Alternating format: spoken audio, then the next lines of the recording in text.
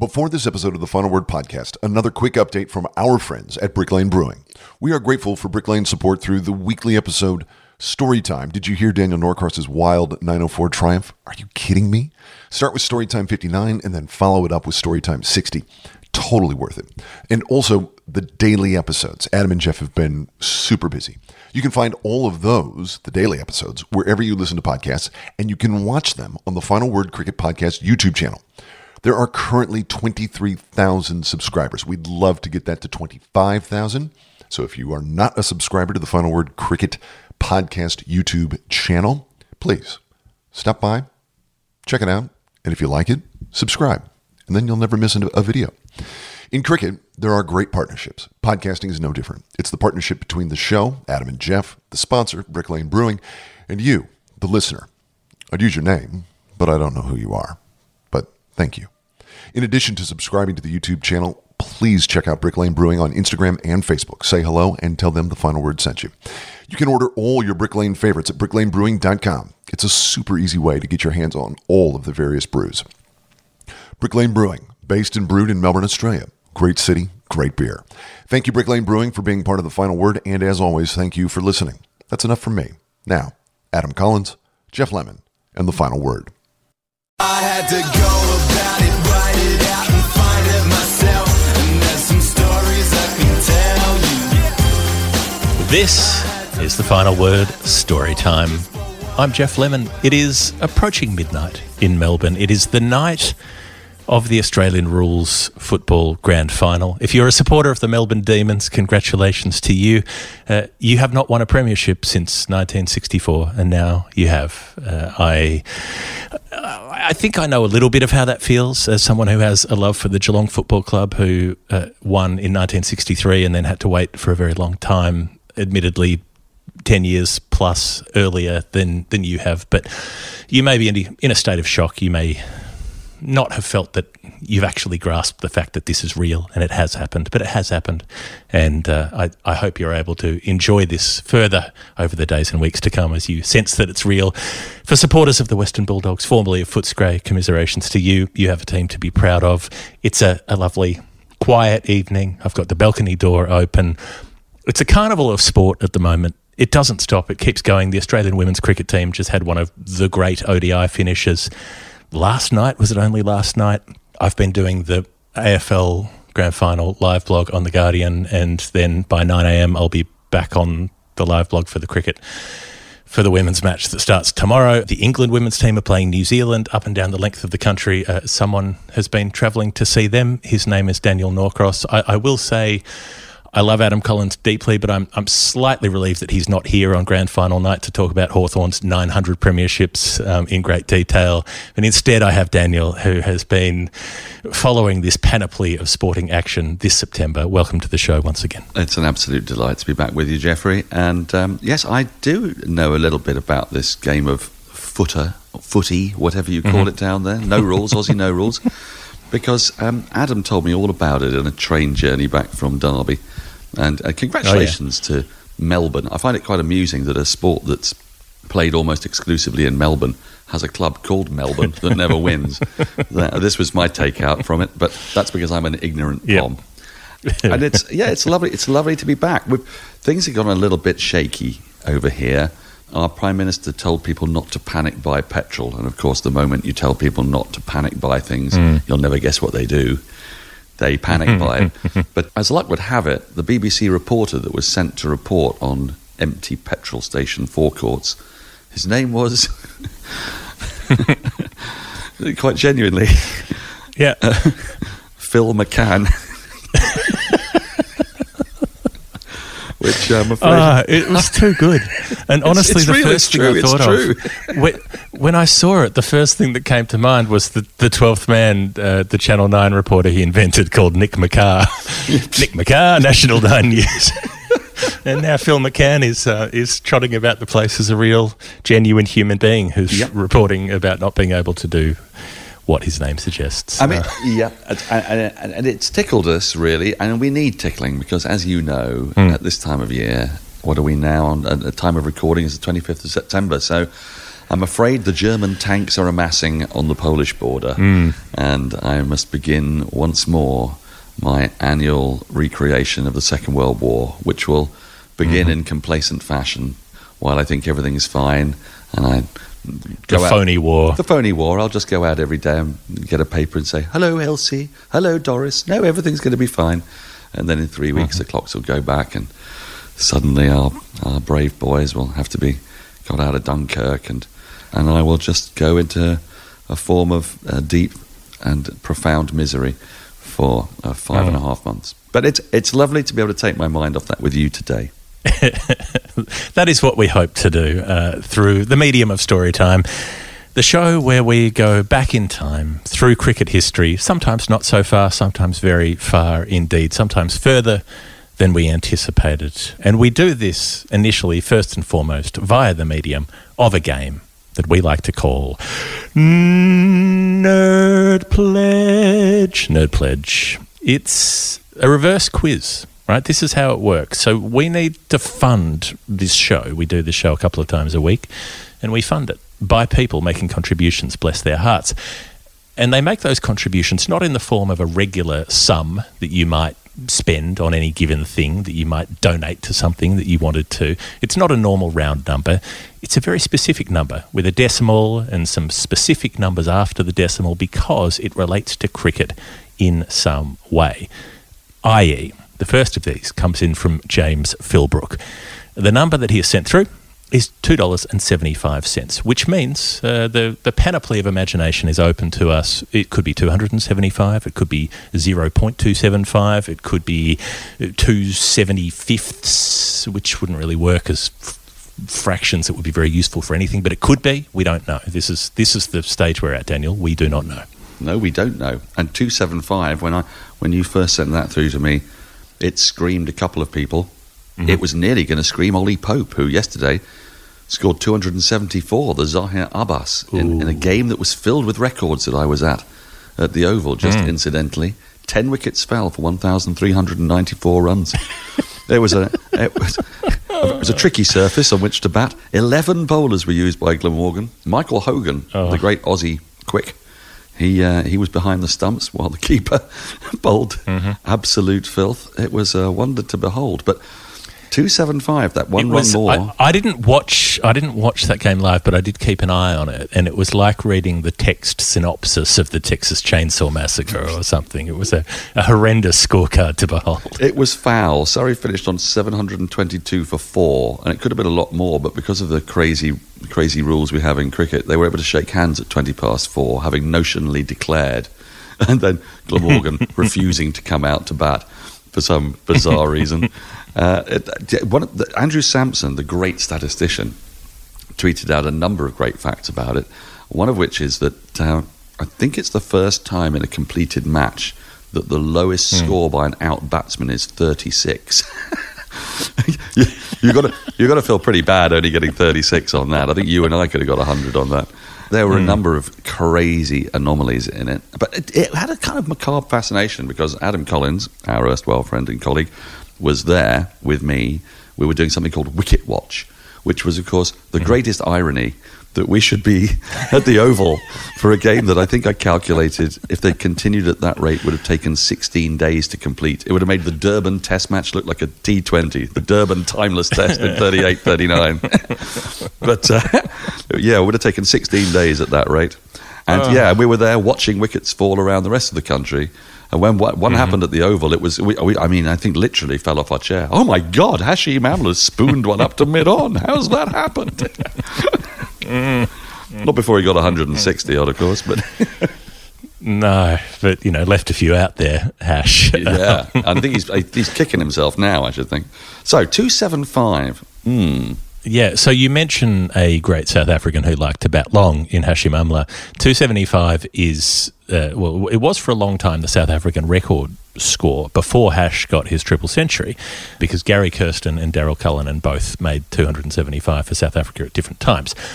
But given we've talked about those innings before in some detail, I wanted to look further afield for James Philbrook. And I thought some listeners to the show listen so closely that they remember things on the show that we don't remember when we've recorded it. But one thing that I have noticed on the show is that Adam, in the last, say, 9 months, has been very invested in the career of Lahiru Tirumalai, the Sri Lankan opener. Mainly because Lahiru Tirumalai, until recently, has been completely shit.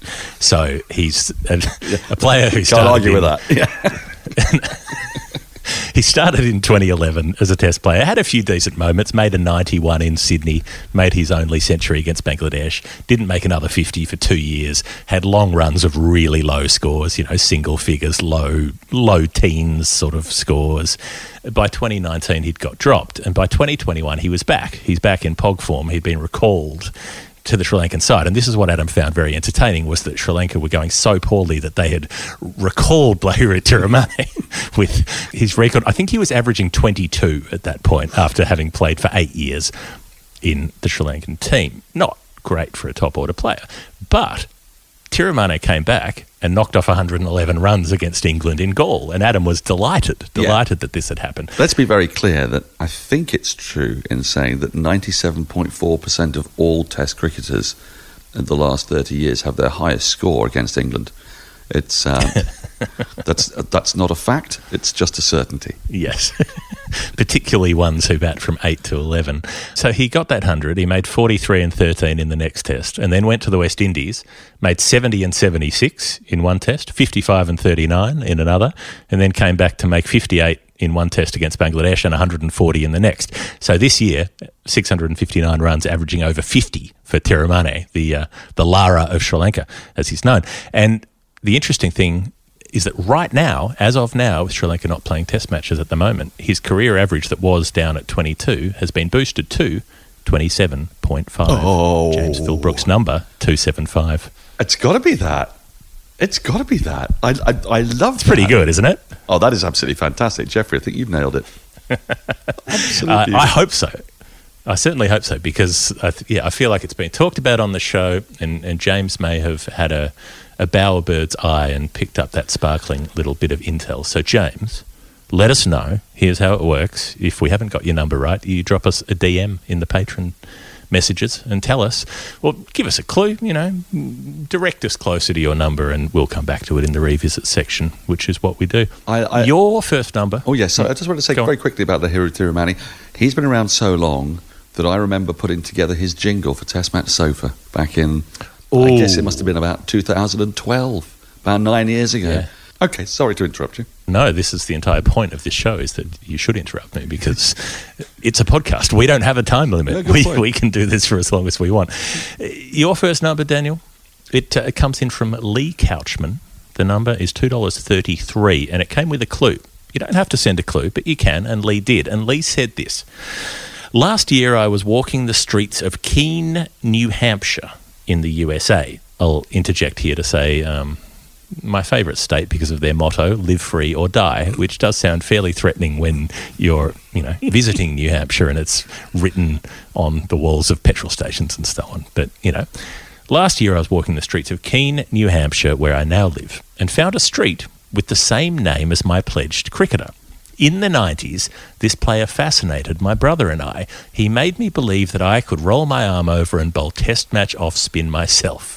He also seemed like a fucking huge unit, but was dwarfed by the stars of his team in those years. I used to love hearing Michael Holding say his name. And that ties in beautifully now that Mikey has announced that he's hanging up the microphone and retiring from cricket commentary, that the number of phrases that have been rendered beautiful by the way Michael Holding pronounced them is far too long to compile into any sort of dictionary. But Lee had one of those experiences. What did you make of this, Daniel? Well, the first thing I did, of course, was in my head do a whole series of Michael Holding impersonations. And for those of you who want to do them and don't consider it to be racist if you do it in your own head, can I give you a little clue, a little tip to how to do it? What the great Mikey does is he pronounces every syllable, right? Every syllable. So if in your head you just want to find a long Sri Lankan name like Mahela Jayawardena or Srinivini Pavanananthan, then pronounce every single syllable and do it in a beautiful, rich, deep voice, and then you'll find Michael Holding. So I was thinking along those lines, and I was slightly confused by the clue, because I was thinking about a fucking huge unit that bowls off spin. And of course, there's our Bermudan chum, who was a fucking huge unit, but he didn't really. I think he probably turned his arm over and bowled a bit of off spin occasionally. And I couldn't really get away from Rakeem Cornwall, but I thought, no, that's not right, because it's the dates. Wrong era. Yeah. Exactly, wrong era. So I thought Shane Shillingford, but he was also the wrong era, but he was very tall. He was tall, yeah. It didn't feel like much of a unit. But then I thought, hang on, I'm going to come at this from another angle, because when somebody's young, pretty much all Test cricketers look like huge units. I think that's safe to say. I mean, as a child, I think I probably thought Alan Knott was very big, and he certainly wasn't. Because they're larger than life. So I sort of put the unit to one side, and I thought about Keene, New Hampshire. Now, for most people, Keene, New Hampshire is a tiny one-horse town that they've never heard of. As you say... For most people, Keene, New Hampshire is notional, in that I believe that it exists because Lee has told me it does, but I couldn't give you any further guarantee than that. Well, get this. I went to a wedding in Keene, New Hampshire. It was the wedding of my second oldest brother, Alistair, who was marrying and is still married to a fine American woman by the name of Diana, who incidentally occasionally speaks like a cat for no apparent reason. My sister-in-law, okay. She'll suddenly go, meow, meow, meow, meow. I don't know why, but it's strangely charming. Is there ever a cat there? Well, there is in her house, but not in mine. So when she's in my house, right, and I ask her if she'd like another gin and tonic, and she goes, meow, meow, meow. I always assume that is yes, and bring her one. And she drinks it, so I think it was. Does she just drink it by lapping it with her tongue? Just laps it up. I actually stick it in a small bowl, and she gets down on all fours. The ice bobbling on the end of her nose is a beautiful sight. As a 60-year-old woman now, just the fizzy bubbles, the lemon, the ice coming out of the bowl. Anyway, again, I digress. So I thought, hold on a minute. I know Keene, New Hampshire.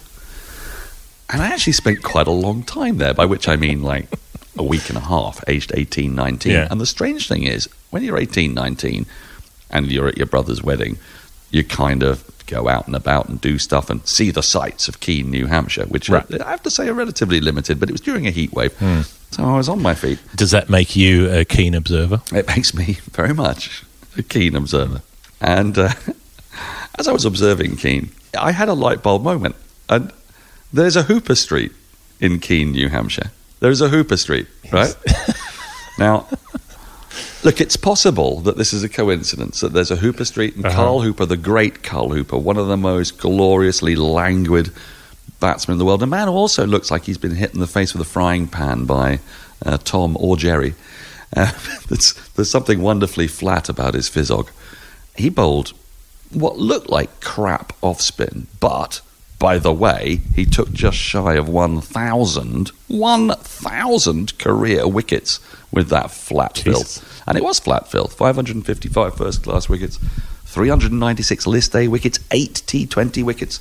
That adds up to 959 wickets in professional cricket.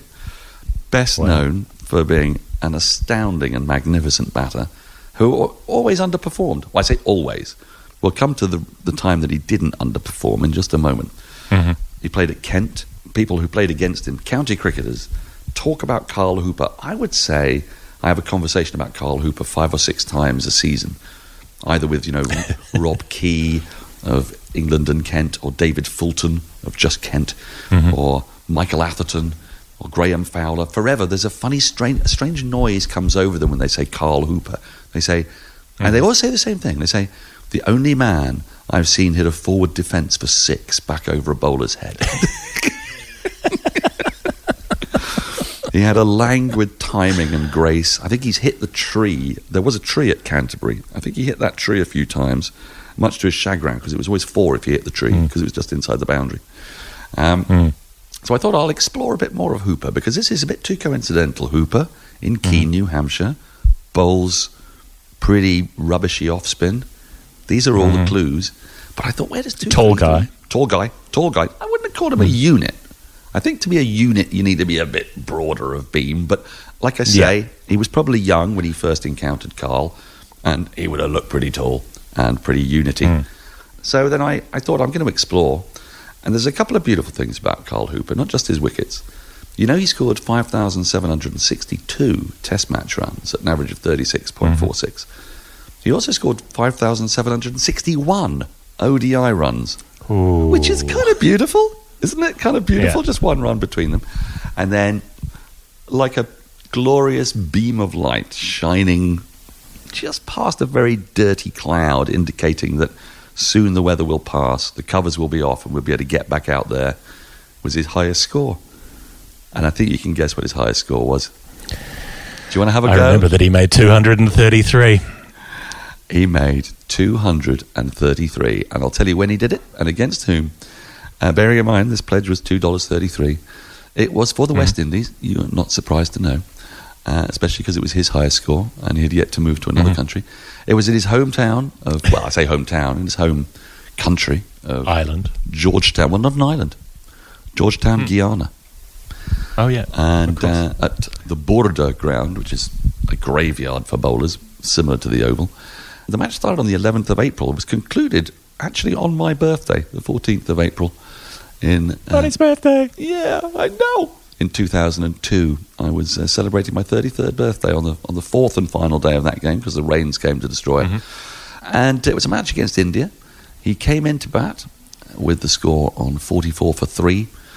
He then had a marvellous partnership of 293 with Shivnarine Chanderpaul, also around that neck of the woods, who made 140. He scored 233 with 29 fours and 3 sixes in an all-out total of 501. This was just as the West Indies were becoming a bit crap. But it's kind of notable because we talk about how he had a pretty of a lean period in his career, especially at the start when people expected more of him. When he was captain, he averaged over 50, and he was captain in this game. There was no result possible. India made 395 for 7. Rahul Dravid scored 144 not out on my birthday. I'd just like to make that clear if anyone wants to know. My birthday, it's the 14th of April. If I haven't said that enough times. You know where to send gifts. Care of Mouthy Twat, London. That'll do it. So 395 for 7. It's the most tedious game imaginable, but it would have been enlivened and brightened by 233 from Carl Hooper. So there you go, Mr. Was it Couchman? Yes, Lee Couchman. Lee Couchman. I think we've got it, and it's lovely to know that you and I both have a connection with Keene, New Hampshire. I think you do have it. I'm very confident about that. Lee, you can let us know in the DMs. We've done a couple of Nerd Pledge numbers. I'm just going to break things up here and play a slightly different game for a second. This is a game we call Julio Pledge. This is when people don't send Nerd Pledge numbers, but they send a normal number because, they're not nerds. That's fine. You don't have to be. But because they don't get to have a Nerd Pledge moment on the show, we like to have them on the show in some form. And we do this by trying to figure out something about them from only the information that we have, which is their name in a spreadsheet and nothing more, generally. Nick Baskaran is our first. Thank you, Nick, for supporting the show. The thing I like about Nick Baskaran is that when I read his name, I read it in terms of the song from the Phantom of the Opera. I read it as Baskaran, leaving pledges on demand. Baskaran, hide your face so the world will never find you. How are you spelling Baskaran? Because I'm loving this name. I've never heard of such a name. It is Baskaran. Baskaran. Sounds very forceful to play. The hound of the Baskarans is what I'm feeling. You're a civilized man. You're a man of culture, Daniel. Yeah. I imagine, we haven't talked about this, but I'm going to bet that you hate musical theatre. I do. Passion. I absolutely despise it, I've got a long and deep enmity towards musical theatre, and I'll tell you for why. It's because I hate seeing actors enjoying themselves. It's such a frivolous existence anyway, acting, a little bit like being a cricket commentator, that when they come charging on and go, I'm so happy to be here and to sing the entire plot of this play, I kind of want to smack them around the face with a wet fish. So this I'm annoyed by. I don't like opera either for exactly the same reason. I think if you've got something to say, say it. Just say it, and do it in dramatic fashion. And I want to see my actors at the end of it racked with exhaustion as they've gone through some kind of Stanislavski technique, and they're hollow husks of men and women at the end. The only thing left to revive them is like vapors and a large whiskey before they go lonelily to a garret in Paris, having picked up a small amount of money, and then they have to go through it all again to do the most exhausting job in the world. I don't want them happily singing, and I hate the sound of music with a passion. But I will say that I do like West Side Story. But, look, we've all got an Achilles heel. Sure, yeah. I think the thing about, like, The Phantom is a genuinely shit musical, and it's a shit musical because it has 3 songs in it. They just recycle the same reprise. There's the da da da da da da da da da dum, and then there's the music of the night one, and then that's it. They just recycle the same 3 songs over and over again. No good. But Nick Bascaran, your nickname on the footy card in the inverted commas will be Masquerade Bascaran. Andrea Balcom has supported the show. Andrea invited me and Adam to dinner at one point. Andrea lives on the way to Manchester, and so I hope that at some point we will be able to drop into Andrea's place while we go from one match to another in England and have dinner. I don't know if you know anything about Andrea Balcom, if you've got any vibe. Well, no, but I'm just kind of feeling a bit left out now. Thanks, Andrea. Yeah, NFI. Well, you have fun at dinner. I'll just have my face pressed against the window like Dustin Hoffman at the end of The Graduate, Matt Danson has supported the show, the guy who would be on the Dance Dance Revolution machine if there were one available in pandemic times. Sorry, say his name again for me. Matt Danson. Matt Danson? As in, you should be dancing. Oh, yeah. That's not what comes to my mind. What comes to my mind is that he's like the love child, if possible, of Matt Damon and Ted Danson. Which, hello. Do you know? I mean, I don't think the technology is available for that yet. But I'm a big fan. I've become a big fan of Ted Danson since watching The Good Place, which, albeit had a slightly ropey middle series, but I really enjoyed the first one. If you've not seen it, I thoroughly recommend it. Ted Danson was sort of revived in my mind by Curb Your Enthusiasm, and then has reached great heights in that. And the moment you said Danson, I thought of him. But then, because of the Matt thing, I got like the Dogma thing going on in my head. So when is Matt Damon in Dogma? So I've basically got 2 kind of supernaturally kind of religious-y type things going on. I've got Matt Damon from Dogma, and I've got Ted Danson in The Good Place. Right. So I'm now imagining Matt Danson with a pair of wings, slightly silvery hair, possibly a kind of modern angel. Can we get Alanis Morissette involved at some point? Because I believe she played God in the film Dogma. God, that'd be ironic. If I'm not mistaken. Yeah. Akshay Krishna Kumar. The thing I love about Akshay's name is that Akshay, I don't know if you're familiar with the concept of pig Latin, which is not to be insulting, but it's a version of language where you change a syllable around. So if I were to say Daniel in pig Latin, I would say annual day. So if you're Akshay, then you are Shaq Krishna Kumar. You are Shaquille O'Neal in Krishna Kumar form, which is, that's a pretty good thing to be. So you're seeing something like 6 foot 10 inch kind of, you're imagining him in a vest doing a bit of basketball. Yep. I think I see a bit of that. I'm seeing it. No, I'm with you there. I like Shaq. That's the vibe. Oliver Matic has supported the show. I love Oliver Matic. But so it's a name, but it's also a sentence that you say when you're trying to dig something up and you're selecting which tool you'd like to do it with. Oliver Matic. He'll have a spade. Oliver Matic. Oliver Matic. Yes, you could have an Australian accent for that, haven't you? I think.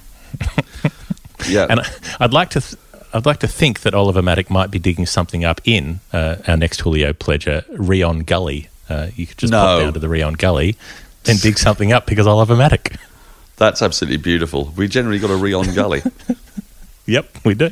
I was caught at Gully off Rion King in a game once. Strangely enough, Really? Yeah, I was running a long way away from the ball. As I recall, I think I was dragged into a fixture that was beyond my capabilities by the late dropout of one of the good players. And as a good club man, I agreed to turn up. And you can imagine my shock and horror to find West Indian fast bowler Rion King at the top of his mark. Well, mercifully, I was down at number 11, but yeah, I was some way towards square leg when I poked my bat out at a ball that bounced a bit and looped gently to gully. So yeah, Rion Gully, you're basically my dismissal. He is. I did wonder when you said you faced Rion King. I thought, how did those two come together in the one match? How did Daniel Norcross and Rion King come together? Yeah, it shouldn't have happened. Well, he was a club cricketer. I think it was. I can't remember for sure, but it's like Old Mid Whitgiftians or Old Whitgiftians. So Whitgift is a school in the south of London where Surrey have played many times, and it's got a very, very lovely pitch. And they have an old boys team that plays in the Surrey Championship, and I can't look. Don't quote me on it because I can't remember what team it was. I was so traumatized by the experience, but I had a feeling it was down there somewhere. And yeah, and they would pay him, and he'd turn out, and he would terrify unsuspecting second 11 cricketers who should have been batting at 6 on a park pitch, and instead had some rapid road and a bloke bowling 85 mile per hour bombs at him. Jesus. Well, Rion Gully, you are a dismissal. Thank you for supporting the show. David Adamson has done so as well. I would like to think that David is actually Adam's son. I know Adam has a daughter, but maybe Adam has a son as well, and it's David. Well, he's been around a while, hasn't he, Colo? And he's. I mean, there's a lot we don't know about him. Yep, there are the missing years. You know, who knows what happened? Who knows what happened in between times? So, David, drop us a line if you need to get in touch. This may be your first tentative reaching out, and that's fine. We want to help you through this. Caroline has supported the show. Caroline from the Outcast song Roses. Also took some great photos at the vaccine game the other day. Took some terrific shots with Adam's camera. Did Caroline? Why didn't I go to that vaccine game? Was I working? Something must have been happening. Probably. Yeah, it was Friday. It was on a Friday? Yeah, it was a Friday. Yeah, it might have been. Friday evening. Yeah. That's a shame. You were either working or drinking, I imagine. Well, if I'm not working, I'm drinking, yes. Yeah, I mean, one gets precious little opportunity these days.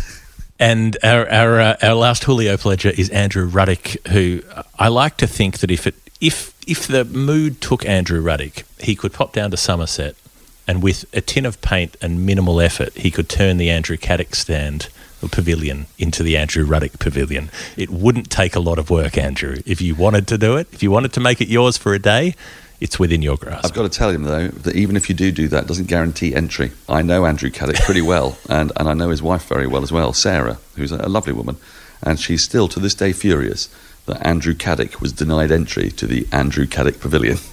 She's not been able to get her head around that, and I'm not sure I can either. Oh, God. Those are our Julio pledges. Thank you for supporting the show. We greatly appreciate it.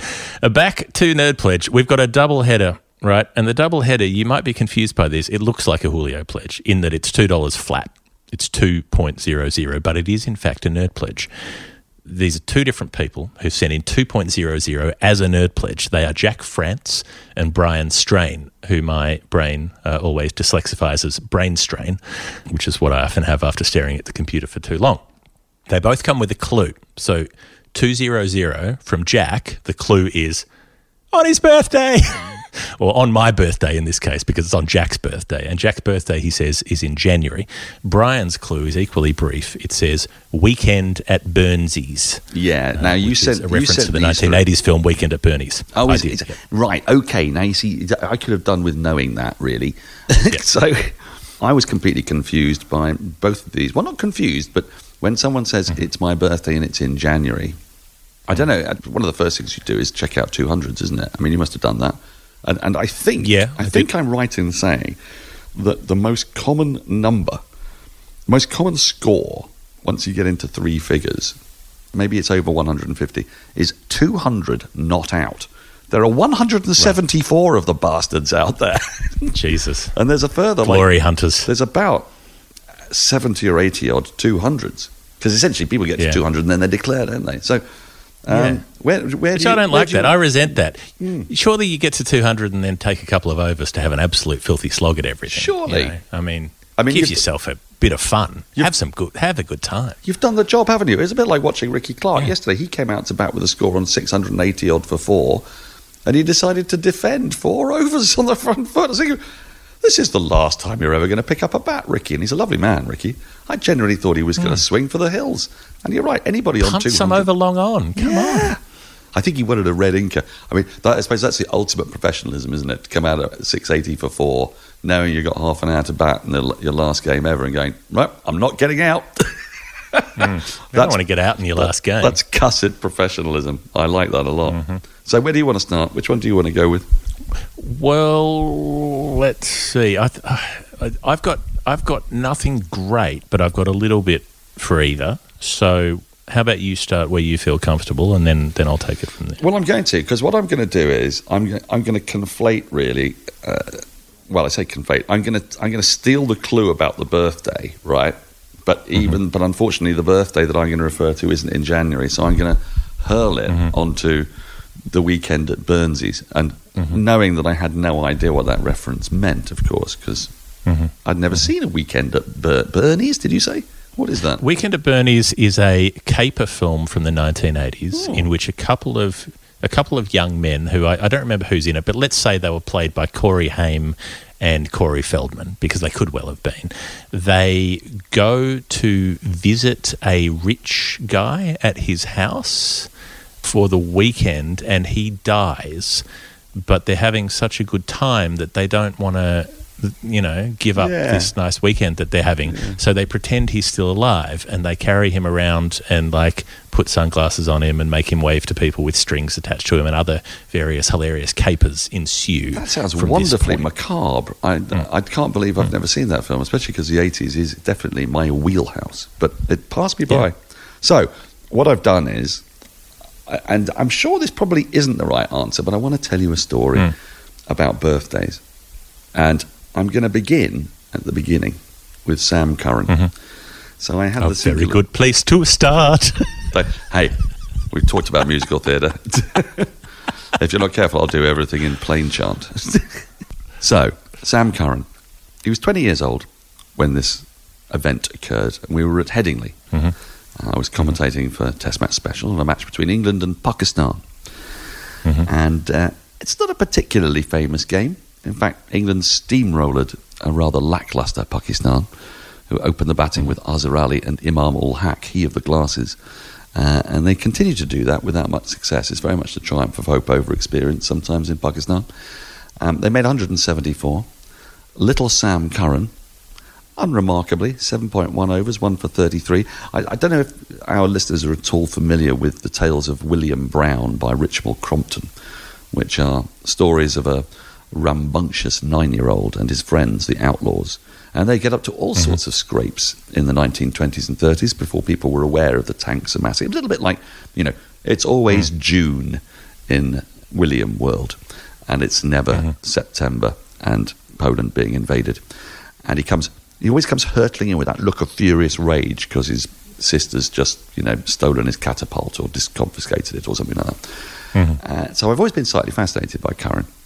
Anyway, England, in response to 174, scored a rather unusual 363, as it contained an awful lot of 40s, but Joss Butler, 80 not out, beautiful innings. He hit one over the stand that is now constructed, but was being constructed at the time. I always thought fondly of it just narrowly missing a construction worker and landing in the football ground on the other side. And again, nothing remarkable. Well, he did nearly take out one of the cameramen at Cardiff during maybe it was the Champions Trophy in 2017. He played a ramp, sort of scoop ramp shot over his own head that went through the gantry and right between two of the camera guys who were up there and nearly knocked one of them off. And I think the ball ended up in the River Taff. But he does that a lot there, doesn't it? And that's a very precarious place to be. I wouldn't want to be on that gantry. Anyway, Sam Curran, this is the rambunctious, furious 9-year-old William Brown. Yep. Scored 20, and this took place on the 3rd of June, I think it was, 3rd of June. And I turned to statistician Andrew Sampson, a man we've spoken of already in this edition, who's a wonderful, lovely man. But it's my job, I think, as a frivolous commentator, to try to blindside the statistician by asking them a question that they will not easily be able to answer, because the look of puzzled anger that comes over the loveliest of men is something that gives me great food. It's like nourishment to my bones. So I innocently turned to Andrew Sampson when Sam Curran was walking back to the pavilion, caught Asad Shafiq bowled Mohammed Abbas for 20 on his 20th birthday. I said, anyone else got out for their age on their birthday, innocently? Although not that innocently, because I had a sense that this would upset him. And he gave me a look of great filthy contempt. And something along the lines of, I don't know if I can find that out easily either. So I said, we might have scuppered him. Well, lo and behold, the next day, a very bleary-eyed Andrew Sampson came in, and he doesn't drink, really. He's not a teetotaler, but he's not a drinker. And he looked absolutely exhausted, and he confessed he'd been up till gone 3 o'clock in the morning in search of this information, because this is not something that's kept easily on a database. No, you cannot search that. No, you can't. And he discovered, actually, this has only happened once before. Can you believe it? I thought that was quite weird, actually, because you'd think people would be out for 27 or 21 30 or 21, whatever, you know. Yeah. I mean, it seems quite a mundane thing, really. But it has only ever occurred once before, and it's occurred in a very famous test, which is why, because it's story time, I think I was drawn to this story. This is why I was drawn to Sam Curran being 20, and 20.0 is 200, or 2.00 if you want. So it is 20. Yeah. The only 200 can be 20 as easily 20. as it can be 200. It can be 20. And so I thought, there's only been one other person who's done this, and it is Jeff Puller, who will probably not be very familiar to most of our listeners. Jeff Puller played in the 60s. He had a proper 60s face. Looked like, he'd like worked down a mine and done amateur boxing in between, He got out for 26 on his 26th birthday, which was the 1st of August 1961. And that match is a very famous match between England and Australia. Australia held the Ashes as a result of having won in 58-9. And they went into the game with the scores 1-1. And let me just give you a quick roll call of the teams, because they are a roll call of, superstars from the 60s, who are never really given their credit, because the 60s was such a drab decade for cricket, the lowest scoring, or slowest scoring, I should say. And there were lots of draws. Australia: Laurie, Simpson, Harvey, Norm O'Neill, Peter Burge, Brian Booth, Ken Slasher Mackay. Always wondered what that was about. Never got told. Alan Davidson, one of the great men, a man who greeted me once, and for the first time I'd ever met him. And I was introduced to him, I think, by Colin Croft. And he looked me in the eye. This is the first thing he said to me. And I can't, the numbers might be slightly wrong, but he says, 1961-62 against the West Indies, Benno took 28 wickets at 25. 21 of those wickets were numbers 7 to 11. I took 25 wickets at 22. 20 of my wickets were 1 to 6. Who got all the bloody credit? Bloody Benno. Hello, I'm Daniel Norcross. Nice to meet you.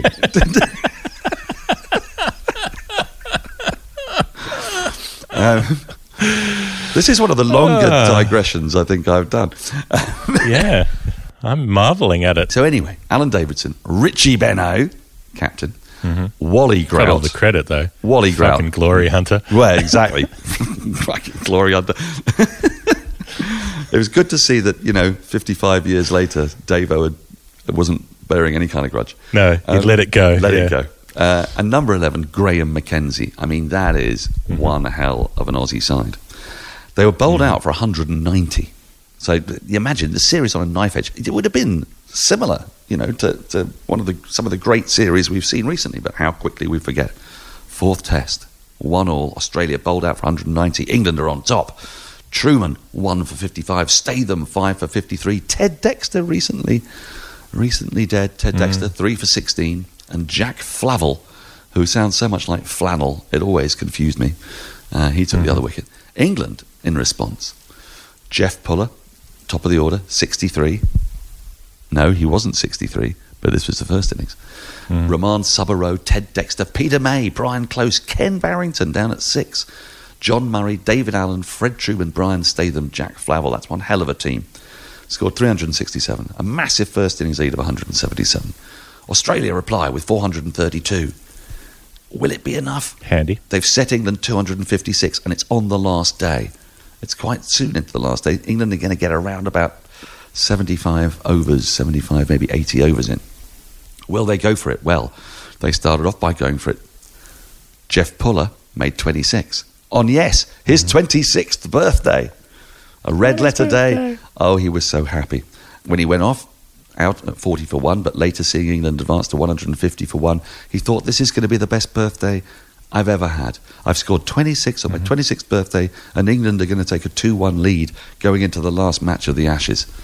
Rahman Saburo 49, Ted Dexter 76, but then a collapse as England lose their last 9 wickets for 51 runs. 6 for 70 for Richie bloody Benno. Nearly all of them numbers 7 Got to all 11. the credit. Let's have a look. Let's just take a look and see how many of those. Hoovering up the lower order. Exactly. That's what he was doing as normal. Alan Davidson, of course, brave Alan Davidson, took 2 for 50, one of whom was the number 10, Brian Statham, and one of whom was Jeff Puller. How the world comes round in full circle. And Australia won it. England were attacked for going for it. They faced 71.4 overs. They were going at just under 3 and over, but they were attacked for flashy play. They got caught betwixt and between, and with that, Richie Benno had fashioned an Ashes retention out of the dust of potential defeat on a dramatic final day, a day that would go down forever in history as the first time that anyone had got out for the number of runs they scored on their birthday, until Sam Curran came along and scored his 20. So that's my story around the number 200. I'm convinced it's not what our man or men mean, because I've really conflated them both, but it's the best I could come up with. Well, Jack, if you're not satisfied with that, then perhaps you're dead inside. I don't know. Perhaps it's time for some introspection. But let us know in the DMs. I did look at a little bit of a birthday being in January. I did think New Year's Test was where my mind went. And I did find that in a test against Zimbabwe at the SCG in 2003, Adam Gilchrist and Matthew Hayden were both out for 20, which seemed notable, to a couple of players who didn't open together in Test cricket, but opened together for a long time in one-day cricket. And if you're Zimbabwe and you got them both out for 20, you're going pretty well, especially, I think that was the test after Hayden made the 380. So that would have been a relief. But that Sydney Test happened in October, not in January. So that can't be it. However, something that did happen at the SCG in January was in 2007, when Australia were chasing 46 in the 4th innings to win the Ashes, to complete the whitewash. Ahead of his retirement in his final Test match, Justin Langer, with a tear in his eye, looking at the gold and the green, thinking about the wattle and the emu. JL was 20 not out in his last Test innings as he went into retirement. So could that be the 2-0-0 for Jack France? Do you know, on his birthday that feels in January? really possible? Because he's in the news a lot at the moment, isn't he, Langer? And he's a man that makes you lachrymose and thoughtful, and kind of it brings a sort of Proustian pang to everyday life. Yep. Yep. That's what I was thinking. And as for Brian, who said weekend at Burnsies, look, I did think that if only Joe Burns had made a double ton during a Sydney Test match, that would be great. Then we'd be set for that clue, but he didn't. He's only made one double in his first-class career, Joe Burns, and that was 202 at Kazali Stadium in Cairns, apt for grand final day. Up there, Kazali, in there and fight. Every kid's dream to make a double at Kazali Stadium in Cairns. So it's not Joe Burns, but I did think, almost Burns, and you mentioned this player just recently, Peter Burge. Burge. Peter Burge's Test Cup 200 for Australia, 2-0-0. Weekend at Burgess, not quite. Burjo's catchphrase, not quite. Could it be anything in the plot of the film? I haven't watched it recently enough, and by that I mean in the last 30 years. I probably saw it as a small child to be able to tell you that. But it's not Rory Burns either, because he's also only made one double. What I did find, which, could, if we were doing 20s rather than 200s, Joe Burns played 3 seasons in the T20 Blast for 3 different teams, Glamorgan, Leicestershire, Middlesex, made 260 runs for 13 dismissals, which is an average of 20.00.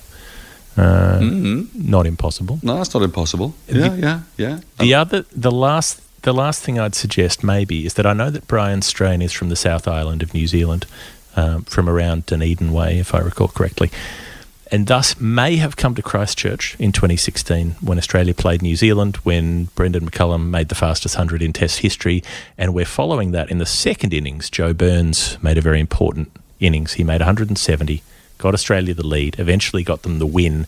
And how does it relate to 20? Well, he hit 20 boundaries in that innings. He hit exactly 24s in that 100. Weekend at Burnsies, he started that innings on the Saturday of the Test match, and he was out on the Sunday. Now I think you might have got it. You little genius. Well, I say little. I mean, abnormally oversized, frankly. But yeah. Right. That's beautiful. That feels plausible to me. It does. It feels like it's good enough. It could be good enough. Brian, let us know. Anything further to add on the 200s before we move on? No, none at all. I'd love to know where they're coming from, though, because as I said to you, I went trawling 200s, and I went down so many rabbit holes because there are so many 200s, and I thought I could be here forever finding 200s in January. They happen a lot. Yep. We could be here for a very long time. Let's go bigger than 200. Let's go to 300s. We're going to Mrunal Nakashe, who has sent through $3.09. Now, 309 can be nothing else, I'm sure, but the triple century made by Virender Sehwag. The first and possibly only entrant on the final word shit list because he was mean to Glenn Maxwell, and we will not tolerate that on this show. But we cannot deny his pioneering work with the bat, his record-breaking scoring, speed and massive runs in, well, all forms of cricket, really. He made the second double century in one-day international cricket, and he was India's first triple centurion in Test cricket. I remember how big a deal it was in 2001 when Lakshman went past Sunil Gavaskar's 236, which for a long time had been the highest score by an Indian player, notwithstanding Tendulkar and Dravid and all the rest. But when Lakshman went past it, it was considered to be, like this. People were really excited about this in India, and he went all the way to 281. And then only 3 years later, Sehwag gets the 300. He goes past Lakshman. Adam actually talked about this Test match last week because India made 675, which was a nerd pledge number we had last week. So the thing is, though, we didn't get into Sehwag in great detail in this, and I think it's worth going over this. The first day at Multan, India haven't played Pakistan for 15 years or so.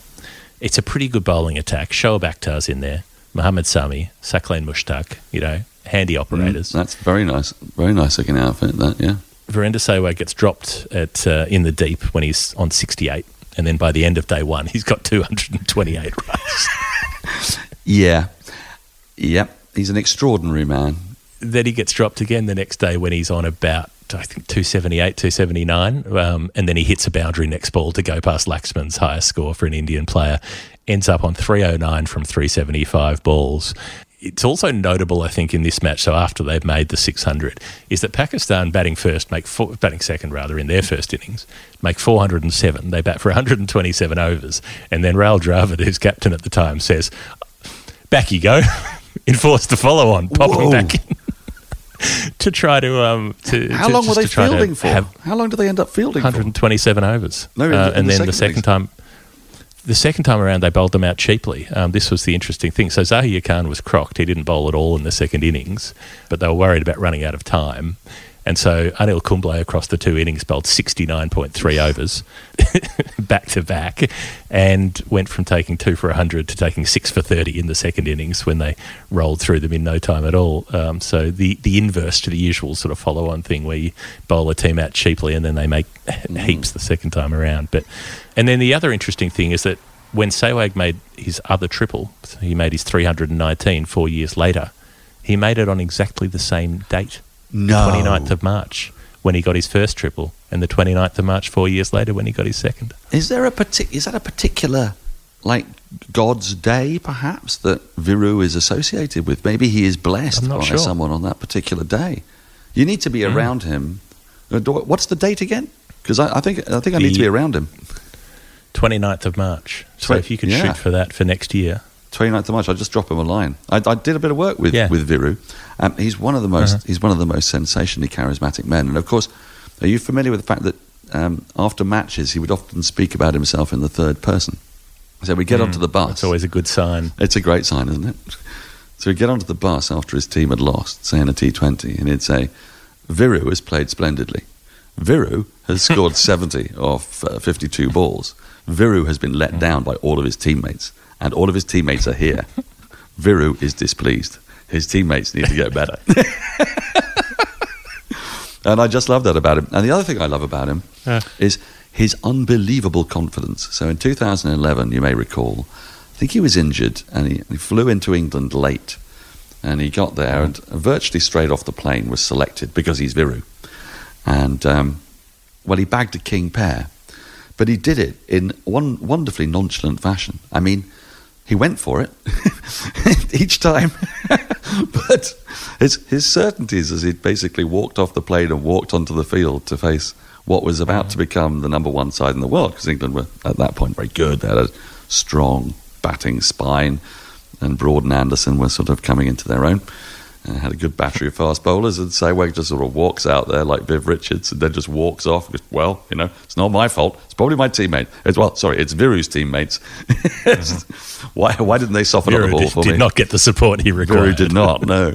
And I remember being on commentary with Test Match Sofa for that, and it was a truly wonderful exhibition of self-confidence on the part of the great man. Sometimes getting out first ball for a duck, you can show as much class as you can scoring 309. Mm-hmm. Yep, it's all about the way you carry yourself.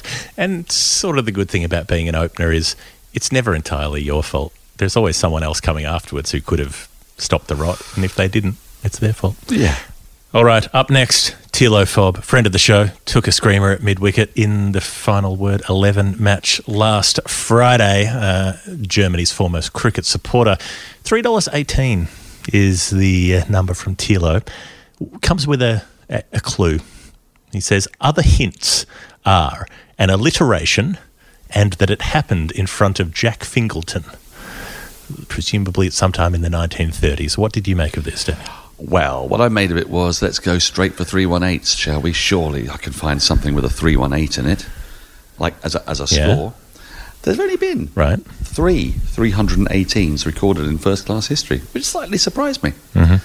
They were scored by W.G. Grace for Gloucestershire against Yorkshire at Cheltenham. So Jack Fingleton wouldn't have been around then. The great and mighty Jack Fingleton, the man who wrote for me the definitive biography of Victor Trumpo, one of my favourite books. A wonderful man, Jack Fingleton, and a known enemy of Bradman. So he appeals to Englishmen, good red-blooded Englishmen the world over. So I discounted 318 by W.G. Grace. Then, frankly, I discounted MD-US Jayasundara's 318 for Regama Cricket Club against the Sinhalese Sports Club at the Premadasa Stadium in Colombo, because he wasn't there either. And the last one... The last one is Sean Dixon, the Aussie opener of Kent, who either scored 0 or triple hundreds a couple of years ago, and he got it for Kent against Northamptonshire a couple of years back at County Ground in Beckenham. So I'm thinking, could be 3 for 18, could be 31.8, but for it to happen in front of, and it's alliterative, suggested to me, alliterative suggested me more than one. So we're going to have Burt and Burr, Bradford and Bingley, something like that, right? And so I went in search of 318-run partnerships. Who are those two bowlers who are running around for one of the county teams? There's Blatherwick and and Balderston or something. Blatherwick and Balderston, yes. They were actually extraordinary. They were actually removed from a Lowry painting and grown in a in a test tube. They sound like Dickens, like humorous solicitors in a Dickens book or something. Yeah. Welcome to Blatherwick and Balderson. Yeah, we will absolutely screw up all of your conveyancing needs. Before you know it, you'll only be able to afford to live in a small croft on the Highland of Scotland. Anyway. Where you'll meet the love of your life. Yeah. You'll thank me for it eventually. Her name is Dolly, the sheep. Right. So, alliterative, 318, there's a partnership. There's an alliterative partnership by Hudson and Hamilton. Hudson and Hamilton. Oh. Altogether slightly more posh, I think, than our sisters. Yeah. They were playing for the Army against the Royal Air Force. Hang on. When was that? I asked myself. 1932? That's in Jack Fingleton's... Well, he's about 23 then. He's finished at university. He's his studies at any rate. And I think he made a trip to England. I don't think he was playing, because it was at 32. The Aussies weren't in England in 32, but I think he was. And I think he could very well have been at the Kennington Oval, because he'd have nipped down there as a cricket fan. Army v Air Force, 318-run partnership between Hudson and Hamilton. It feels right, doesn't it? I thought I'd give you a little bit of an explanation of the game as well while we're at it. The Army thrashed the Air Force by 130 runs. I mean, you would expect that, I think. The Air Force altogether more flighty, probably very loose outside off stump. Every time they went out to bat, I'm imagining each one saying, tell Elsie I loved her. Whenever one of their bowlers takes a wicket, they do the aeroplane celebration. That's right. And I imagine most of them were fairly smashed, whereas the Army, they strike me as solid individuals. They had to put in, 400-mile walks as part of their training.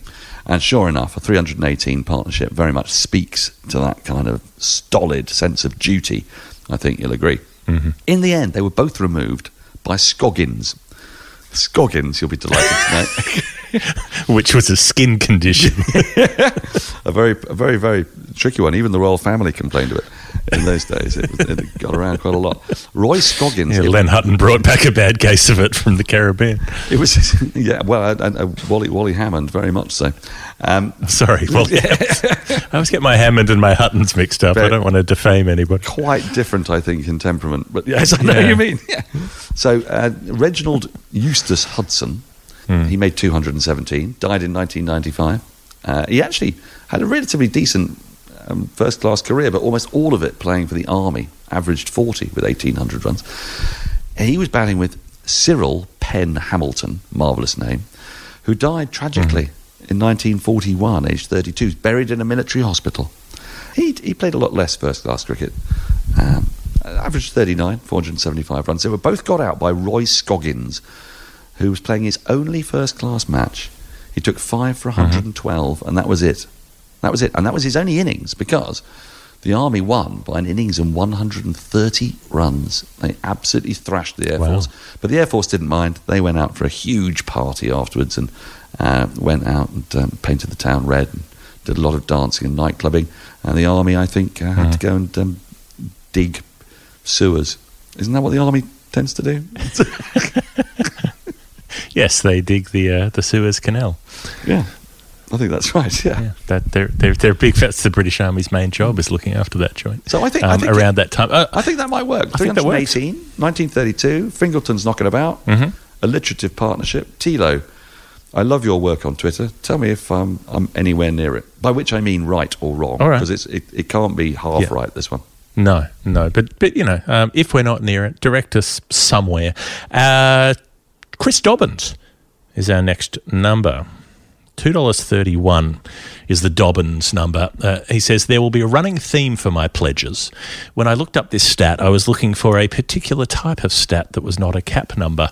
Okay, so 231, not a cap number. Chris Dobbins' previous number, Daniel, was 204, which referred to an innings made by Greg Chappell in Sydney in 1981. I think from memory that maybe Chris had seen this as a youngster, might have seen this innings. So interesting, I thought, that he said not a cap number, because his number is 231 and Ian Chappell's cap number is 231, but it's not that. But that's a curious coincidence. So I thought, if there's a theme and the number is a certain kind of thing, and the last one we had was a score at the Sydney Cricket Ground, then maybe this is also a score at the Sydney Cricket Ground. Yeah. Because at the SCG, a man who we just mentioned, Wally Hammond, presumably while the SIF was giving him a bit of a break, in 1936, in the 36-7 Ashes series, made 231. Wally Hammond did. He did. And what was interesting about that innings was a bit like the Greg Chappell innings. Did no one get over 67 as well? Something like that. The Greg Chappell 204 was there weren't very many other scores around him, were there? There's nothing of any substance. That's right. Yeah, there were certainly no other hundreds. So what happened in in that match was that England made only 426 before declaring. Hammond had made more than half of their runs all up. Even though they'd been batting for quite a long time, they were scoring fairly slowly. I think no one else made more than the next highest might have been 40 odd from my memory of looking at that scorecard. But after declaring, Hammond, because the Quisling trader Gubby Allen was captaining, and throwing the series away after going into an almost unassailable lead. So what happens is that they declare it 426 England, and then they bowl out Australia for 80 and then make them follow on and make them lose by an innings. Bradman in the series to this point, this being the second test, Australia's lost the first two. He's made 38, 0, and 82. And I mean, 82 is a failure in Bradman language. And it was a first ball duck as well, wasn't it? It was like his first ball duck against Bose. Was it Vose who got him this time? One of the bodyline. It was Vose who got him. Heroes, as we call them in England. He made a second baller in the first test and then a first baller in the second test. So at this point, he's basically Ajita Gurkha facing up in the series. England are leading 2-0, and then come the third test, which we've talked about on the show before. That's when Bradman makes his 270, batting at number 7, turns it around. Australia win, and they win the last two tests to come back and win 3-2, the only time a team has ever done that still. Now, Chris Dobbins is unlikely to have seen Wally Hammond's innings, I'm going to say. That probably didn't happen. But if we're going with a theme of innings made at the Sydney Cricket Ground and ones in which one player is head and shoulders above the rest, I think that could be the 231 for you, Chris Dobbins. I think that was my thinking, actually. The moment I saw it, that was almost exactly what I was thinking. So I think you have got it, Jeff. I think that's yours. You happy with it? Yeah. You tick it off? Am. All right. Yeah. There's one more number just to glance at. Now, this isn't strictly sort of in the category of the others because... So here's the story. Friend of the show, Tim Minchin, not that Tim Minchin, the other Tim Minchin, has been signed up to the show for a while. Tim Minchin's partner, Heidi, signed up also with a pledge of 25.06, and the point of this was that Tim's birthday was June the 25th, and so the idea was that to try to get this number onto the show for Tim's birthday, except we didn't get the message until after the birthday, so we did this, but it was a little bit late. But Heidi's number would have come up normally now had we not, in terms of where it was on the list, and so I thought, well, Heidi's number is here, why not have a little look at Heidi's number, because Tim is a passionate Queenslander, and this is so nearly, 25.06 is so nearly the test batting average of Nathan Horrocks, one of the great Queenslanders who averaged 25.05. He also looked a lot career. like Doogie Howser, MD. Yeah. He looked a lot like a range of cartoon characters as well. Always seemed concerned and sad, like a Charlie Brown sort of character. He needed a cuddle, didn't he? I always felt, He really did, yeah. For his whole career, just needed a hug. Someone to tell him it was going to be okay. Or if he'd just shaved his hair off like Nathan Lyon and, just had a little bit more of that sort of, like that pitying look that Nathan has, whereas there was something introspectively sad about Nathan that was a bit different. Yeah. Horrocks, that is, as opposed to Lyon. Yeah. So. Yep. And in Australia, we don't trust people who have feelings because you never know what they're thinking. So he made a couple of 50s. He made exactly 50 at the Gabba. He made 75 at the MCG when he took his first 5-wicket haul, I remember, in that test match to bowl Australia to victory against Pakistan.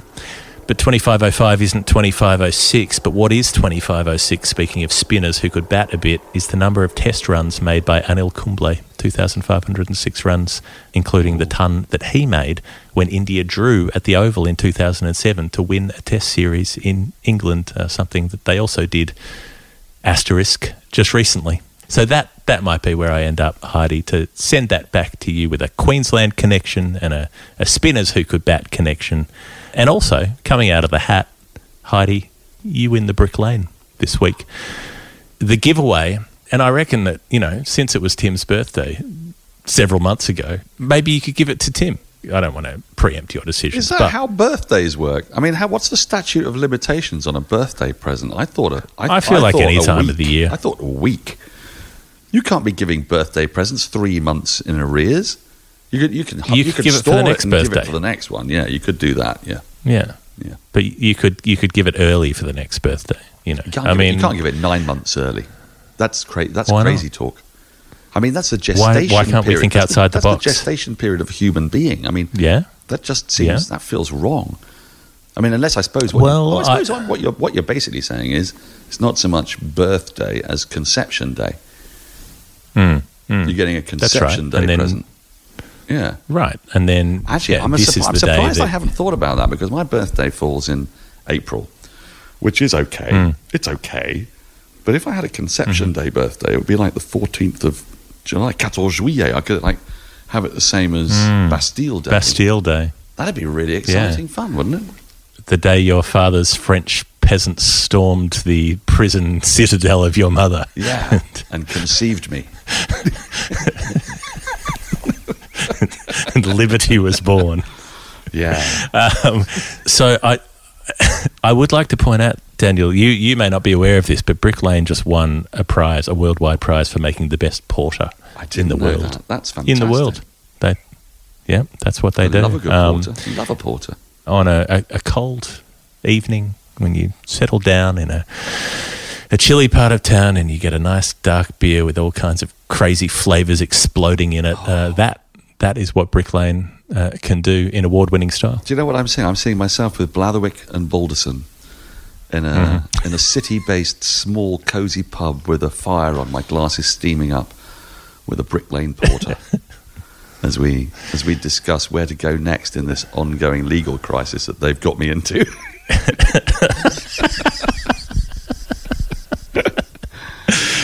This too could be your reality. BrickLaneBrewing.com if you want to check them out. Find them on the socials. All the stuff's in our show notes. They are lovely people making great beer who support The Final Word, and we're grateful for that. Right, we're well past where the middle of the show should be, so this won't strictly be the middle, but it will be a break. And after that, we'll do the revisits as quickly as we can. Sorry. Hi, I'm Ebony Rainford Brent, and you're listening to The Final Word with Adam Collins and Jeff Lemon.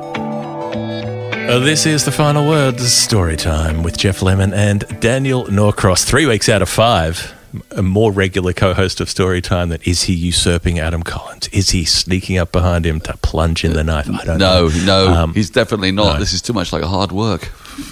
No, it is a substantial amount of labour that goes into this, I must say.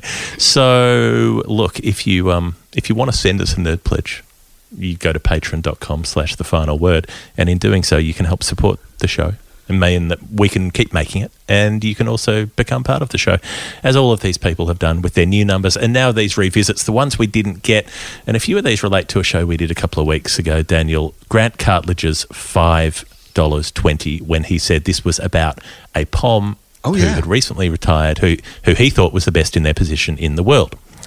And look, we talked about slippers, gullies, Ben Stokes in the gully. We talked about James Taylor at short leg, and we talked about wicket keepers. We talked about Jack Russell, and one thing that we discarded talking about was Sarah Taylor, because we couldn't find any 520 links for Sarah Taylor. But it did seem too close. It did seem like it should be Sarah Taylor, who was categorically the best keeper in the world, especially through the last 5 or 6 years of her England career. And you came up with the fact that James Taylor, across all formats, had taken 5 wickets in one, 2 wickets in another, and 0 wickets in a third to make 520, which was very good. I thought very imaginative. It is, in fact, more direct than this.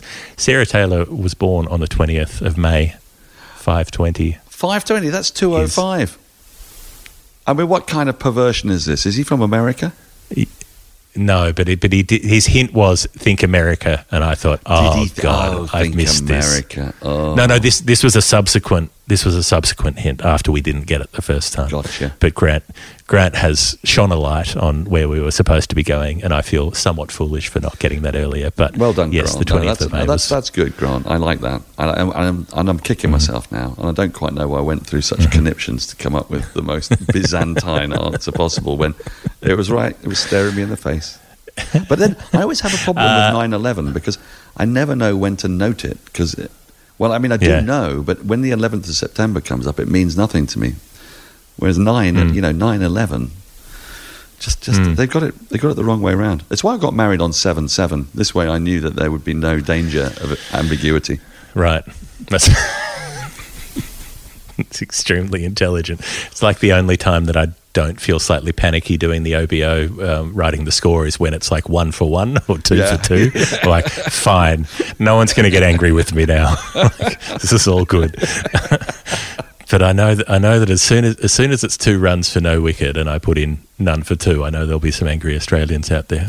Nigel Brown. Now, this was 390 that Nigel Brown sent through, and you looked at Makhaya Antini, who took 390 Test wickets, and Stephen Cook, who made a horrendous innings of 390 runs in South African domestic cricket. Nigel sent through this piece of correspondence to hand it to us on a plate. He said, Ireland do not hold many cricket records. Unfortunately, we will continue to hold the record for the lowest total in the NatWest Trophy, 39 all-out versus Sussex in 1985. Now, bearing in mind this was a Sussex team that had Imran Khan and Garth LaRue taking the new ball together. Nigel says, before the days of Test status and World Cups, Ireland's typical summer highlights were the NatWest Trophy beatdown, an occasional home match against the country touring England, and a first-class match versus Scotland. Truly amazing how much Warren Dutram and Cricket Ireland have done to develop the sport. And I thought you might remember some of this Ireland caper from the 80s in the NatWest. Well, I do. I do remember them coming out, and it's a terrible thing to say, but, you know, as a fan of Surrey, you'd go, oh, let's hope we draw Ireland or something like that. Because you wouldn't now, but you would have done then. And I've just got a little match report up here, and it's from Cricket Europe.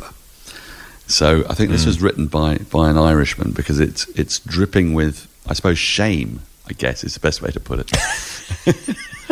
So Walk and Dennison opened. It would have been whether they won or lost. Yeah. I mean, that's Catholicism for you. That's true. There was a lot of confessing going on after this game. Walk and Dennison opened to LaRue and Imran, brackets, off a short run.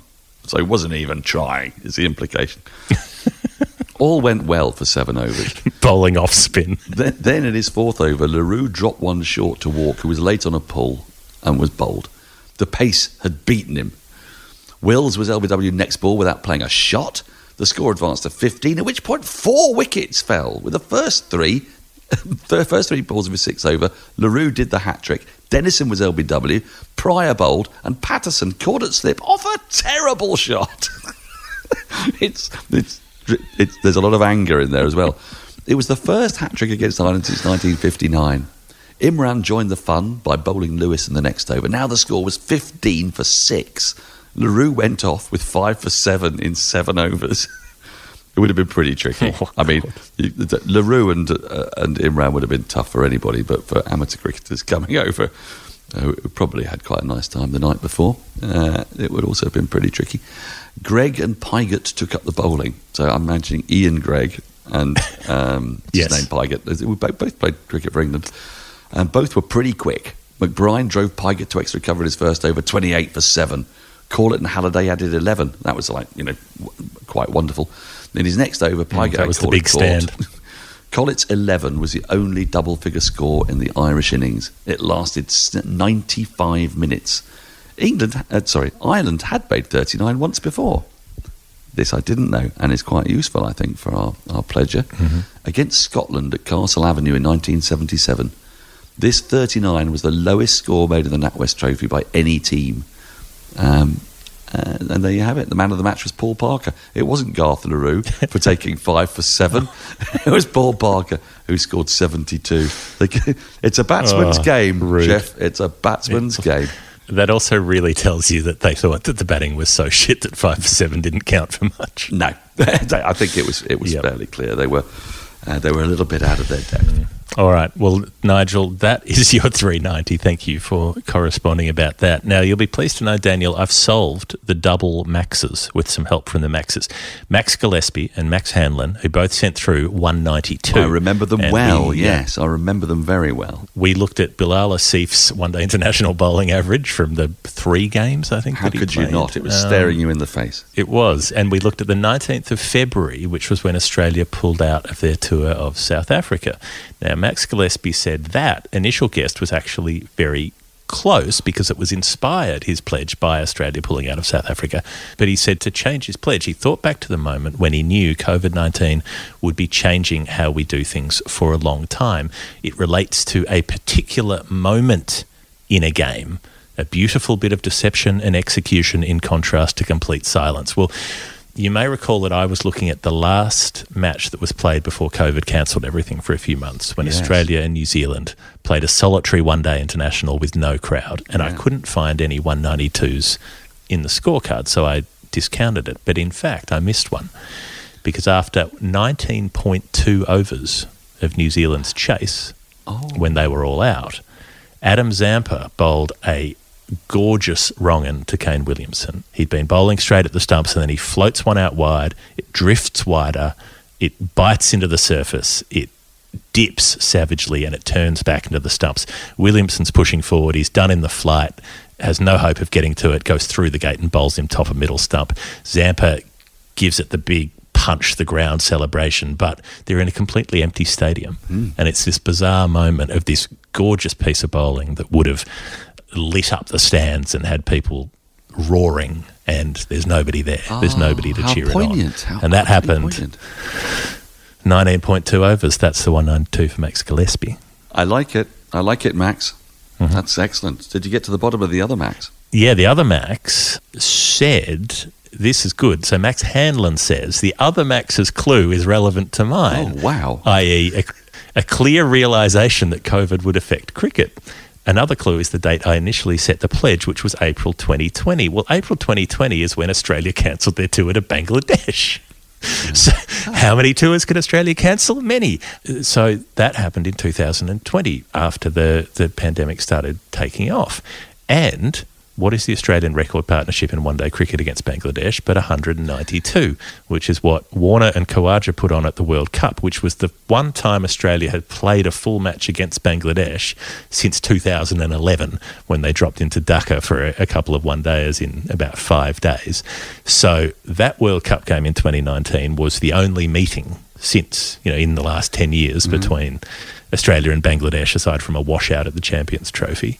And that is the number that Max Hanlon was thinking of when he thought of Bangladesh's tour being cancelled. So 2 Maxes, 2 192s, both relating to cancelled tours by Australian cricket. Who would have credited it? Well, it must be something that's common to Maxes the world over. I think that's what they're thinking about. Max Beerbohm, I think, is imagining that precise thing as we speak. Max Verstappen is... It's distracting him, quite frankly, on the grid. So thinking, what about Bangladesh and those cancelled Australian tours? Oh, shit, I've got to get going. 478 from Peter Holton. Now, this is one I thought you might be able to solve because it related to things in England. The clue from Peter, given it did not relate to George Bailey's series tally in 2013 against India, said, it refers to a little giant who took my south coast side to heights it has not seen since, and a tally for a player who was, I believe, the last to achieve a particular county championship feat. 478. What did you make of it? Well, there are south coast sides galore, aren't there, all over England, but weirdly enough, there's only one that you think of as a south coast side, Sussex. Even though Hampshire has a south coast, Kent has a south coast. Maybe Somerset doesn't have a south coast. That's probably it, isn't it? But Kent and Hampshire don't. And they've not really had any kind of heights with a little giant. It was staring us in the face, wasn't it? It was Mushtaq Ahmed, the little leg-spinning giant who took 100 wickets in a season. I think he's the last man to do that. He took it twice in 2 championship-winning efforts by Sussex in 2003, 2006 and 2007, is that right? That sounds right, yeah. 90-odd wickets in the other one as well.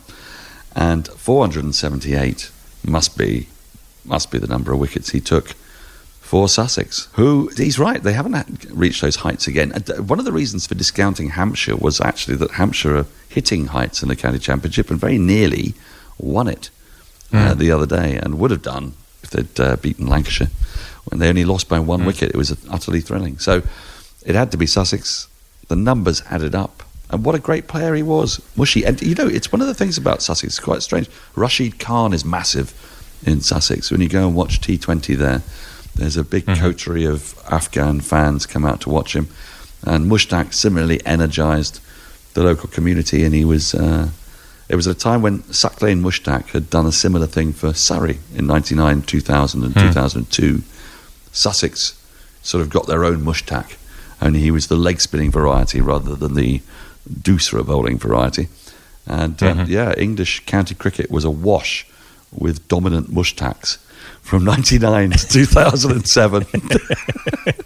6 county championships between them in 9 seasons. I'm just looking at Mushtaq Ahmed's Sussex record, 478 wickets at 25. Not bad. 45 wicket hauls and 15 10-wicket matches. Extraordinary. And it's curious that you mention Rashid Khan and the Afghan enthusiasm down that way, because that relates to my next revisit from Jimit Raja, who gave me the follow-up clue for $3.99 to say it's related to a test match, the number after adding something from the first and the second innings. Well, in Afghanistan's first ever test match in 2018, India made 474, and then, with a spread of wickets for Ashwin, Jadeja, Umesh Yadav, Ishant Sharma, and then got busy against Afghanistan, bowled them out for 109, made them follow on, bowled them out again for 103. The first time, 27.5 overs. The second time, 38.4 overs, which makes a total of 66.5 overs, which is 399 deliveries faced by Afghanistan in their first match. That is the $3.99 for Jimit Raja. I love it. That is so nerdy. I don't know how we would get there in normal time, but I'm glad that there are clues come in. Otherwise, that's one of those ones. When you send me these numbers, I think it's important our listeners know. I look at them and I play a game with myself. My mind is filled with horror, and I think, if I was going to be locked in purgatory until I got the answer to this right, how long would it take? So how many permutations, even armed with, Google and everything, how long would I take to get out? And that one, I think I might have got out of there within 4 or 5 years, maybe. 399. I don't mind that. There are a couple you've sent through that genuinely, I think I would be there for well over 2,000-3,000 years. There'd be a whole host of ne'er-do-wells coming and going while I'm gazing at Google, trying to, what am I going to do with 481? Well, 520. That mean crikey Moses. I would have got that quicker, wouldn't I? Thinking about it, if I was in purgatory. Yeah. I would recommend to people a podcast called Imaginary Advice, which has a lot of different episodes, but one of them is imagining Bill Murray in Groundhog Day if he didn't get out. And it's a range of creative writing pieces written by people at various numbers of days, at 10,000, various numbers of years, after he's been in there for 250 years, after he's been in there for 4,784 years, and so on. It's an extraordinary piece of creative fiction. But the next number, this is the great thing here, is that these two link. So Jimit Raja links up to Jesse G, who came in with $6.49. Jimit's talking about a test match that didn't go so well for Afghanistan. Jesse comes in to give me the clue to say that this number was a more recent pledge, and one made quite topical in some ways by geopolitical events. And I thought, okay, this has got to be Afghanistan. Jesse said it's related to a true captain's performance. Well, second time around when Afghanistan played Test cricket, when captaining Afghanistan for the first time, Rashid Khan, well, this would have been third test actually, because they beat Ireland in their second, and this would be their third. Rashid Khan took 6 for 49, which is Jesse's number, in the second innings to beat Bangladesh in Chattergram, which always sounds like some sort of social media app or something. But he made 51 with the bat, and then he took a 5 in the first innings and 6 in the second, so 11 for 104.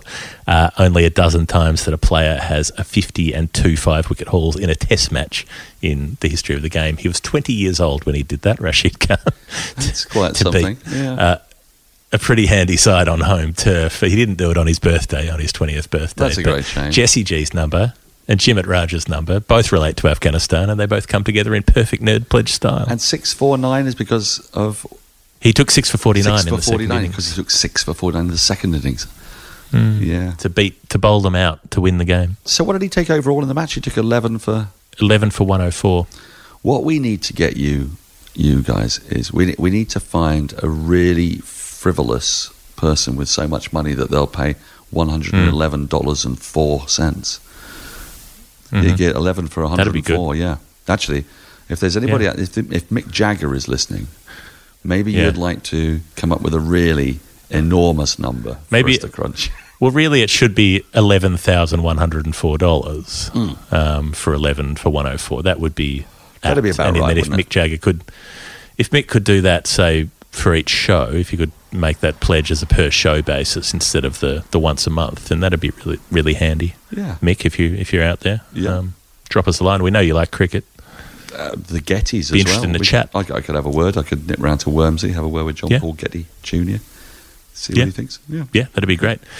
Anyone who's interested, George Pearson, the 431. We talked about Richard Hadley and how it was impossible to tell him apart from Edmund Hillary because all New Zealanders look the same. At least the ones who look like that look the same. Now, George replied to say, maybe this number is too uneventful to everyone who isn't me, but it's personal on a number of levels. I'm Cornish. This player is not Cornish, but as a county, we claim him anyway.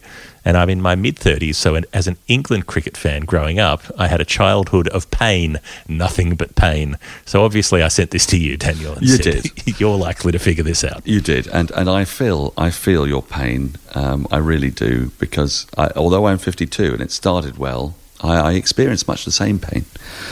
While you were going through it, I was going through it. All the 90s were dreadful, but there was occasion, well, as is always the way with English cricket, these moments, these bright sparks of loveliness that took place. So I'm looking at Cornish, and you said this person isn't Cornish, so it's not Jack Richards. No point in looking there. Should I look at Devonian cricketers and Somerset cricketers? Should I be looking at Marcus Trescothick? That occurred to me. But then I thought, actually, if you're a Cornishman, you almost certainly support Somerset. It's not called Devon, so you don't have to feel bad about yourself, because Cornwall and Devon has an enmity stretching back as far as the ages. Gog and Magog. Adam and Eve got on, didn't they? But they probably would have divorced if there'd been a lawyer there. Balderson and Blatherwick had been around. They'd have probably, been separated much earlier than they were. One of them had the pasties. One of them had a sort of log of processed meat. Who gets to keep the apples? Yeah. Oh no! Anyway, where was I? Yes, so not Devon, but Somerset, because you can afford as a Cornishman to support Somerset. Doesn't hurt. Now, Somerset. Who from Somerset? The problem with my answer is that this person is not from Somerset, but he played for Somerset, was associated with Somerset, and by this stage was rotund. Well, actually, let's just say it. He was overweight and unfit, as he had been for most of the last 7 or 8 years of his career. But he survived on nothing but pure charisma and having the voodoo sign over Australians. It can only be IT Botham. Where does 431 come in? Given that Hadley is such a great rival of his, it was staring me in the face. 4 for 31 he took against Australia in the World Cup. A game famous in England, probably forgotten in Australia. Australia had a decent lineup. Moody, Mark Taylor, Boone, Jones, Steve Waugh, Border, Healy, Taylor, McDermott, Mike Whitney, one of my favourite cricketers, and Bruce Reid. I'll give you $50 if you put your face in this box of spiders. Yeah, him. And Bruce Reid, who by this stage must have been animatronic, basically, because it was 1991 too. He was outbowled by Dermot They Reid. would have had if they'd had the spider cam rig going, they would have just hung him off it on strings like a marionette. It'd have been more comfortable that way, I think, rather than having to actually have his feet on the ground. Gravity was a killer for Bruce Reid. Anyway, Australia. Bruce Reid in space, though, would have been unstoppable. Bruce Reid in zero grav. He would. He really would. And what a great task. Burning through the night, 200 degrees, that's why they call me Mr. Now I'm not going to be able to get that out of my head. Thank you for that. I've got 6 hours before I can go to bed. So, Don't stop me. Don't stop me. Oh. No. Anyway, I T-both them. 4 Don't for stop 31. me now, Daniel. 4 for 31 in 10 overs in that game. The guys he got out, I remember the wickets because they were all powder puff deliveries, apart from the LBW to get rid of Peter Taylor, the man that was often claimed to have been mistaken for Mark Taylor, and yet somehow they kept picking him. Which is, it can't be true, that story. It can't be true, but it's always lovely to imagine that it was. Craig McDermott, he got for a duck caught by De Freitas. I think it was a slog somewhere. Ian Healy, I think he probably just slapped a short one to cover where Fairbrother was. And Alan Border was bowled, presumably pulling a slow bouncer from wide of the off stump back onto his off stump. He took 4 for 31. England cruised to victory in a World Cup that they should have won. They were on the verge of knocking Pakistan out, but then rain came and saved them. It was in the times of the mad Richie Benaud rain rule. He was a great commentator, but an absolutely terrible mathematician. And England cruised their target, 173 for 2, and IT Botham himself, 53 from 77. That was swashbuckling in those days, with 6 fours. Well, the thing is, I mean, the thing is, though, that Alan Davidson actually invented the rain rule and Richie Benaud stole all the fucking credit. Yeah. I got all the overs and the runs, and it's Benaud that came up with the calculation. Bloody Benaud. Yeah. Anyway, England won that game by 8 wickets. It was on the front page of the London Evening Standard. We were all very excited. We thought in England they were going to win the World Cup, and I think for our friend that was a small glimmer of light in an otherwise dark and miserable firmament. Well, George Pearson, we hope that is correct, that number. That brings us to the very last revisit in what has been an extensive show. It comes in from Jeremy Nash. Now, had you been on the program instead of me and Adam, Daniel, you would have got this in a second, because Jeremy's number was £6.67. My guess was that it was Adil Rashid's figures on county championship debut, but it was not. Because the clue from Jeremy was this started out well and then devolved into a spot of jiggery pokery. Now, I'm not a person who's listened to a lot of the band The Duckworth Lewis Method, but you probably are. And they have a song that has that name, which Jeremy said you would need to look into this band to decipher the original clue. They have a song, and that song is about a test match in Manchester in 1993, and it is about the point where Shane Warne came on to bowl his first delivery in England and bowled Mike Gatting. You might have heard of it, but I thought here, because we do talk about the Gatting ball a lot, we don't necessarily talk about the state of the match so much, which is that this is a test match that has gone back and forth and back and forth. The Australians have an opening stand of 128. They're 1 for 183. Slater's made a 50. Taylor's moving towards a ton, belting Peter Such for boundaries down the ground. And then from there, Australia's all out for 289. Peter Such runs through him. He gets Boone caught at slip. It's a leading edge caught and bowled from Taylor. Through the gate to bowl Steve Waugh. Drags Alan Border out of his ground to get stumped, and he ends up with 6 for 67, which is Jeremy's number. Suddenly the match has turned around, and even more so when England come in and make 71 for the first wicket. They're none for 71. It's going well. Merv Hughes then gets a nick from Atherton. Mike Gatting comes in. Warne comes on, bowls him, and away we go. He gets Robin Smith a few balls later with, I think, an equally good delivery, one that's caught at slip rather than bowled, so it doesn't get the same number of replays. Gooch whacks a full toss to Brendan Julian at mid-on. England get bowled out for 210. Australia set them over 500, and that's that. It's when Gooch makes the 100, handled the ball. But it's a game in which Australia are on top and then England are way on top, and they should be pressing home the advantage in that test, but then they're not. And that's what Jeremy's talking about at the moment, when it all seemed to be going well.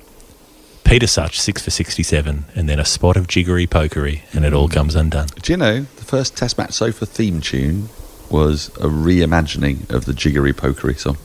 Was it? Yep, it was the same tune, but with different lyrics that was put together by one of our commentators. How bizarre. And it was... Look, those sorts of things happened to England cricket fans quite a lot in the 90s. Yeah. The hope... It was always extinguished, but it was great fun while it lasted, and it made Peter Such a folk hero. And there's nothing so good as someone who genuinely cannot bat. I think it's one of the things that I regret most about the hyper-professionalisation of cricket these days is you don't see somebody who's basically blind. I talked to Ed Giddins the other day, and we were laughing about this, who was on Nerd Pledge a few weeks back, and it was notorious for his terrible batting. And it turns out that his eyesight was so atrocious, and he wouldn't wear glasses because of vanity. So he would go out to bat with abysmal eyesight, as some of the greatest fast bowlers this world has ever known. He couldn't see the ball. He's had laser treatment since. He reckons he could probably get his average up to about double figures. You're probably middle a few now. Oh, that's extraordinary. Didn't they have contact lenses in the 1990s? I'm pretty sure they did, buddy. Didn't like wearing them. I think it was a bit sort of scratchy. I mean, look, that people were crazy in those days.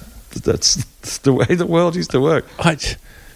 I just would have thought if you were, I don't know, facing Andre Van Troost or something, that you might think, that the contact lenses are a bit uncomfortable, but probably being hit in the face by 160 kilometre an hour cricket ball is less comfortable. Well, Ed had pretty fleet feet, so he'd be some way away from his stumps by that stage. The ball tended not to trouble his body.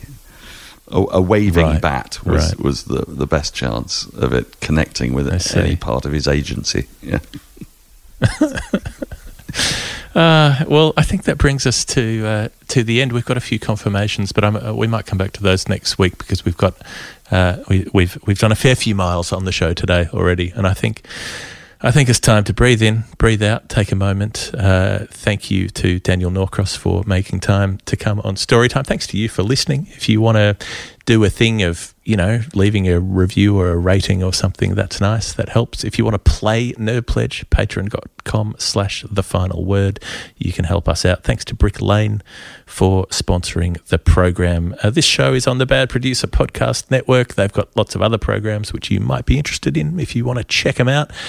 And thank you to David Collins, who edits the show week in, week out, without complaint, without demur, no matter how much absolute bullshit we spin onto recording.